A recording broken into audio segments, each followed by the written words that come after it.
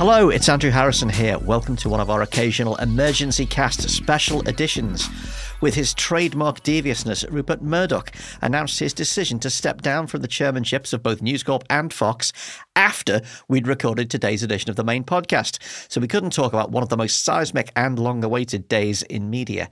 Murdoch's surprise move brings to an end, formally at least, a 7-decade reign over global media.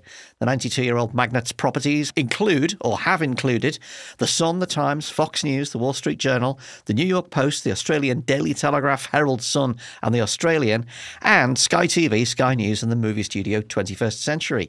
In a low blow to fans of Succession, Murdoch immediately named his son Lachlan as chairman of both remaining companies, but his departing message to staff struck a very ominous note. "I will be watching our broadcast with a critical eye, reading our newspapers and websites and books with much interest, and reaching out to you with thoughts, ideas, and advice," he wrote. "When I visit your countries and companies, you can expect to see him in the office late on a Friday afternoon." So what will a post-Murdoch world look like, and how post-Murdoch will it really be? I'm joined by somebody who knows Murdoch world very well. Political scientist Dan Cassino, professor of government and politics at Fairleigh Dickinson University in Madison, New Jersey, executive director of FDU Poll, and author of Fox News and American Politics, How One Channel Shapes American Politics and Society. Hello, Dan. Thanks for joining us. My pleasure, as always. So the first question that springs to mind, obviously, is why now? I mean, Murdoch used to tell his underlings that he'd only leave News Corporation in a pine box. So I think we are past a crisis point to some extent with Fox News. And I think Rupert Murdoch saw, if you're going to ever hand things over, this is the time to do it. If we learn nothing else from Succession, it's that if you wait until you actually die, things are going to get real messy. So it's good to pass things over when you're actually still around and still able to exercise some control. And I think that letter he sent, the last part where he says, "I am still going to be checking up on what's going on," is really important here, saying basically to smooth the transition to say, I'm still going to be watching it. We're still going to be making sure that you're doing the way I would run things. And I'm still going to be here as a backstop. Yeah, I hate to go Succession so early, but hey, you did it first. That quote about appearing late Friday afternoons, it almost mirrors the scene where Logan appears in the newsroom at 8 a.m. and he's standing there shouting, "I fucking love it, you're fucking pirates." And 2 episodes later, he's dead. Is Murdoch really giving up control?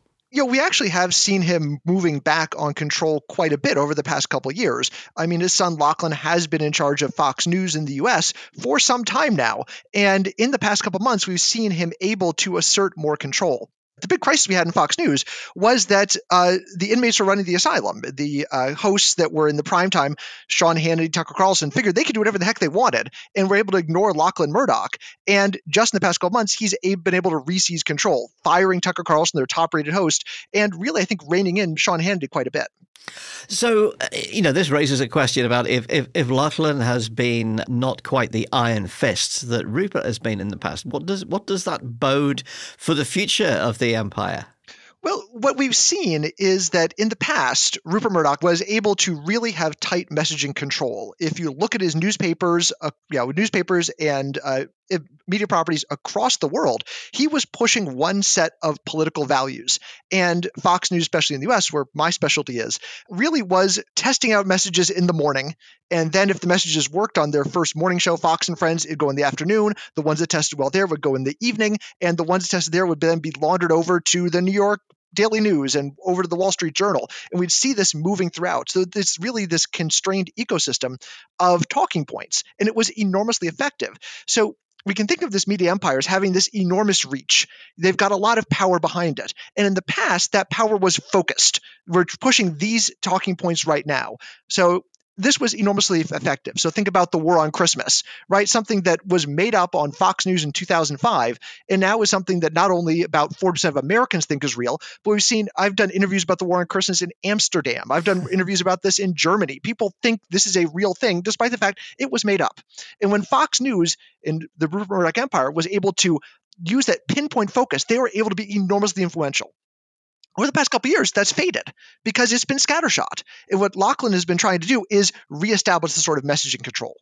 That's quite fascinating what you described there, in that Fox has kind of established a sort of feedback loop, almost where the messages are dictating the presentation, the ones that test well. The popular conception of Fox is that there's a kind of a room at the top where the messages that will be disseminated are decided, where the angle is taken to serve the interests of far-right politics in the States. But what you're describing, really, is that ideas are kind of set wild, and in the true sense of memes, the strongest ones proliferate and end up spreading out wider into that ecosystem. Yeah, it's very Darwinian. I mean, it is competition. And if you watch, this is why people make fun of Fox and Friends so much, because they say wild stuff on that show. They're just throwing stuff at the wall to see what sticks. But inevitably, some of it sticks. They've got a couple hours to just say whatever, and they get mocked a lot. But the stuff that works really, really works well. So the decision for Murdoch to step back comes at the end of a very brutal couple of years, as you've said. Fox had to pay $787 million to settle the lawsuit over its claims that Dominion voting machines were used to steal the presidential election. Roughly 2/3 of the Fox Corporation's net annual income that amounts to. How central was the Dominion catastrophe to what has happened to Fox? I mean, is the shaming of Fox and maybe the breakdown with that symbiotic relationship with Trump world kind of what has triggered this move? So I think that what happened with Dominion is that provided an excuse. So we did see over the past couple of years, the primetime hosts thought they were untouchable. Tucker Carlson's I'm the most popular host in America. I can say whatever the heck I want. And when management told him to tone it back, you're making us look like white nationalists, he said, no, I'm going to do what I want to do. I've got 2 million, 3 million viewers a night. I can do whatever I want. And what we saw is after that lawsuit, Fox higher-up said this was their excuse for Lachlan and his for the people who work for him to say, no, we need to crack down. We need to show that there really is control. We need to make sure these people aren't saying these things that are going to hurt the bottom line. They want to make the case to the board and to the rest of the company that letting these hosts say whatever the heck they wanted wasn't good. Well, maybe it was good TV, but it wasn't profitable anymore. And they need to have that sort of tighter control, which of course wound up meaning Lachlan had a lot more control over what the messaging was going to be and was able to take out these folks like Sean Hannity and Tucker Carlson, who were really pushing the line and out of their control. So it was an excuse. It gave them an incentive and it gave them an excuse to do the things they wanted to do anyway. That reminds me actually of the closure of the News of the World after the phone hacking scandal here in the UK, which was sort of portrayed as an act of great contrition. And actually, those inside the world inside the media world knew full well that Murdoch had wanted to close the News of the World for years. He effectively wanted a 7-day operation with the Sun. And lo and behold, the Sun on Sunday appears a few months later. The turning a disadvantage into a business advantage seems to have been his hallmark. We call this in political science the garbage can theory. And the garbage can theory is pretty simple. It's that people go into a crisis with solutions already in mind. So when the crisis happens, all you do is you root into the garbage can and say, all right, what solution did people throw in this garbage can before? And we pull out the solution, then we fit the solution to the crisis, whatever it is. So famous example is the invasion of Iraq. People in the U.S. wanted to invade Iraq since the mid-1990s. And so when 9/11 happens, they just root on the garbage can. Oh, here's a solution, and we fit the solution back to the problem. So this is normal institutional decision-making, and Rupert Murdoch is very good at it. I never thought we'd get management lessons of Rupert Murdoch into this podcast, but hey, I'll take what I can get. I'm sure, like us, you've been enjoying the extracts from Michael Wolff's upcoming third book on Murdoch. But today's nugget was that he claims that Murdoch thought the Dominion case was going to cost $50 million instead of 2/3 of the annual income of Fox. Do we know who carried the can for that particular accounting error?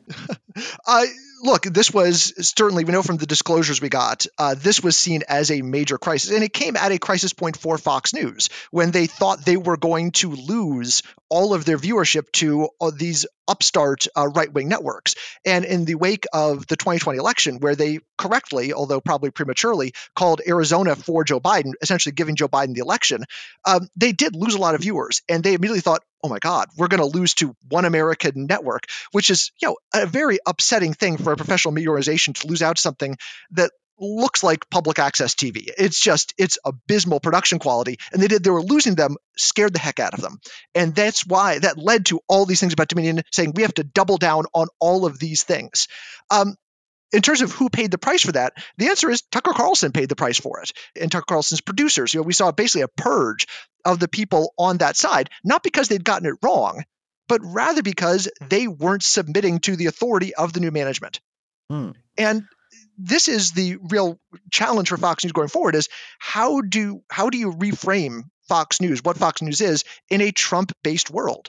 As long as Rupert Murdoch was in charge, Rupert Murdoch has a coherent political agenda. He views, I think, the populace mostly as being useful idiots, right? He's trying to push deregulation. He's trying to push lower taxes for rich people. He's trying to push a traditional conservative agenda. And he's trying to do that. He's using populists in order to do that.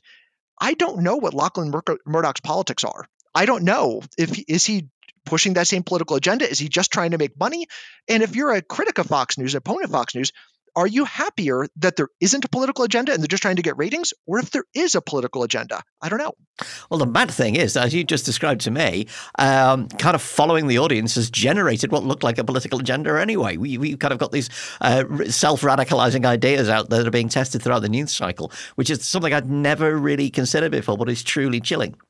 Well, they also have brought into the entire right-wing ecostructure, information ecostructure, that it is not just Fox News and the Daily Mail and the Sun and all this that are doing this. The Sun I only know because they have good cryptic crosswords.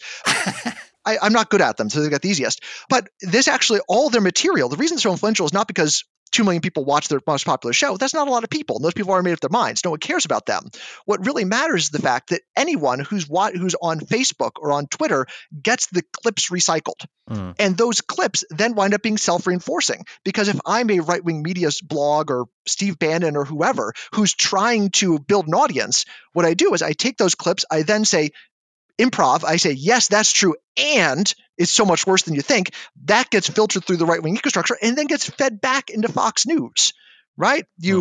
It's a machine that creates controversy and definitely creates ratings, because the stuff that works goes through this very Darwinian process until we get the most effective stuff that comes back. And it also means that extreme right-wing content gets laundered back onto unsuspecting audiences on Fox News and occasionally then back into the mainstream media.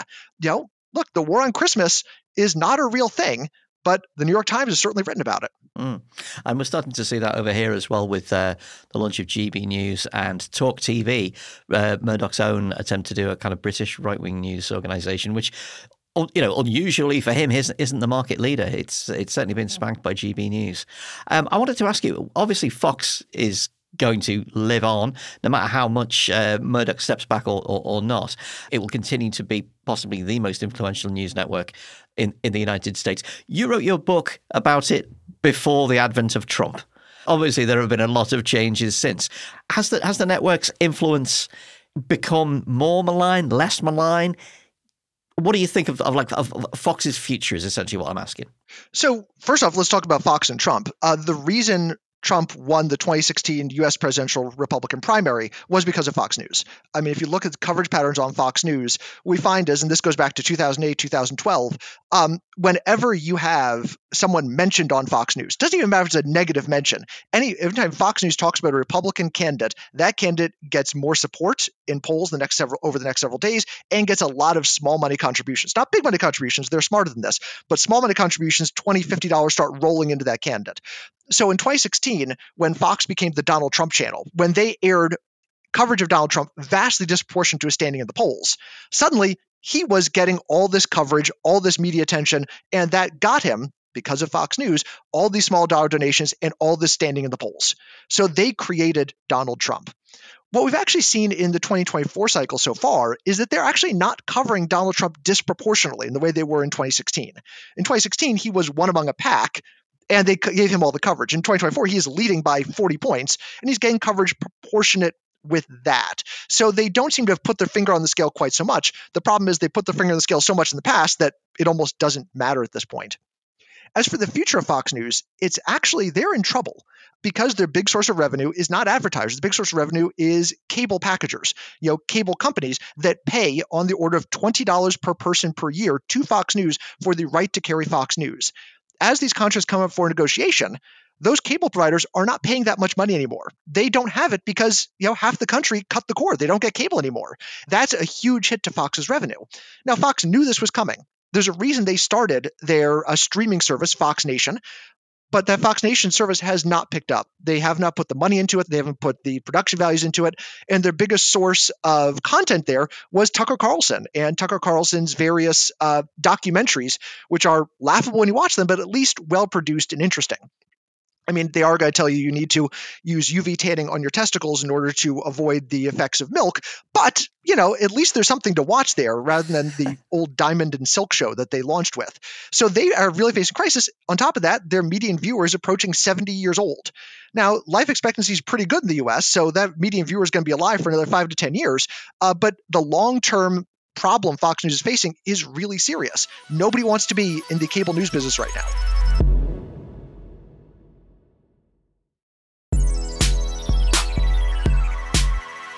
It's a funny time to sell your movie studio to, woke Disney Plus. I mean, you would have thought that he would have maintained a footing in non-political money-making entertainment. Well, the question is, could they actually compete with Disney Plus and these other mega studios? I mean, 21st Century Fox Studios was a relatively small player, honestly. And in an era where movies are now costing $200 million, $300 million, $400 million, they weren't able to keep up at that same rate everyone else was. So it makes sense. The biggest thing they had to sell was IP. They had a live IP, they sold it. And I think you could argue Disney actually overpaid for it, mostly because Fox owned the right to a bunch of Marvel properties that Disney wanted those rights back to. It is interesting to me that essentially what you described is Fox creates Trump, but cannot uncreate Trump because the juggernaut is too powerful. What I can't believe is that Murdoch will willingly choose to sit out a chance to again influence the presidency of the United States. I mean, the Wolf book claims that Murdoch hates Trump so much he wants the former president to die. I can't believe that he would, at this stage of the cycle, decide to step back unless he's not actually really stepping back. So, this is a long-term problem for Fox because the worst thing that ever happened to Fox was Donald Trump getting elected. Because as long as a Democrat is in the White House, they can rail against the Democrat. They don't have to have a positive policy agenda. The whole point of Fox News, and actually of most of Rupert Murdoch's media empire, the political goal is to forge an alliance between, poor right-wing populist movements and, conservative movements, evangelical movements, and we in the US we call country club conservatives, people who really don't give a damn about abortion, but they really, really want lower taxes and less regulation. So how do you build that coalition together? And the easiest way to keep that coalition together is to not put forward policy proposals. Because if you talk about immigration, if you talk about taxes, you're going to lose half your audience. So what you have to do is talk about, after 9/11, where they really made their bones, you have to talk about patriotism and being the foreign enemy. They get lots of foreign policy coverage. They actually do more foreign policy coverage than any other news outlet in the United States because there's no way to split their audience there. Or you just talk about how bad Democrats are. And so you just demonize Democrats. You just are the anti-Obama channel or the anti-Nancy Pelosi channel. As long as Democrats are in power, you just talk about them and how bad they are. Once Donald Trump gets into office, the Republicans controlled the entire U.S. government. They had no one to talk about. And this was a real crisis for them. The ratings dropped, and they wound up moving to this very bizarre anti strategy, where rather than saying, "Boy, Trump is good," they said, "Everyone who's against Trump is bad." So we're not excusing the terrible things Trump is doing, but these people who are criticizing Trump, they're really crazy. Well, that's not a winning strategy, and they knew that. And so, once Joe Biden gets into office, they move immediately over to Joe Biden is senile. Joe Biden had probably died 3 years ago and has been replaced by a body double. Whatever it is. And that's a much more profitable and much easier way for them to keep their political coalition together. If Donald Trump gets elected again, they're in real trouble because they can't defend. They're the best defenders of Donald Trump, and even they are not doing a very good job. Let's talk about Lachlan a little. As you said, we don't really know Lachlan's politics. We don't know how much of in the same mold of his dad that he is. But we sort of do know a little about his personality. Does he have the kind of charismatic power and the sort of brute force of personality that made Rupert so successful? I mean, is Keir Starmer going to go and pay obeisance to Lachlan on a yacht somewhere? Yes, I think Keir Starmer probably might, very well might do that, but that is because he is much more behind the scenes power. I think Lachlan is much more in the vein of a manager rather than a public facing figure. And I think he seems like he's much more comfortable there. And again, to some extent, you would say, okay, well, that's maybe a good thing if you're worried about malign influence of Rupert Murdoch properties. If you're saying, well, all right, if they're not pushing a political agenda, if they're just chasing ratings, hey, maybe they will be less influential because they're not trying to push a particular political agenda.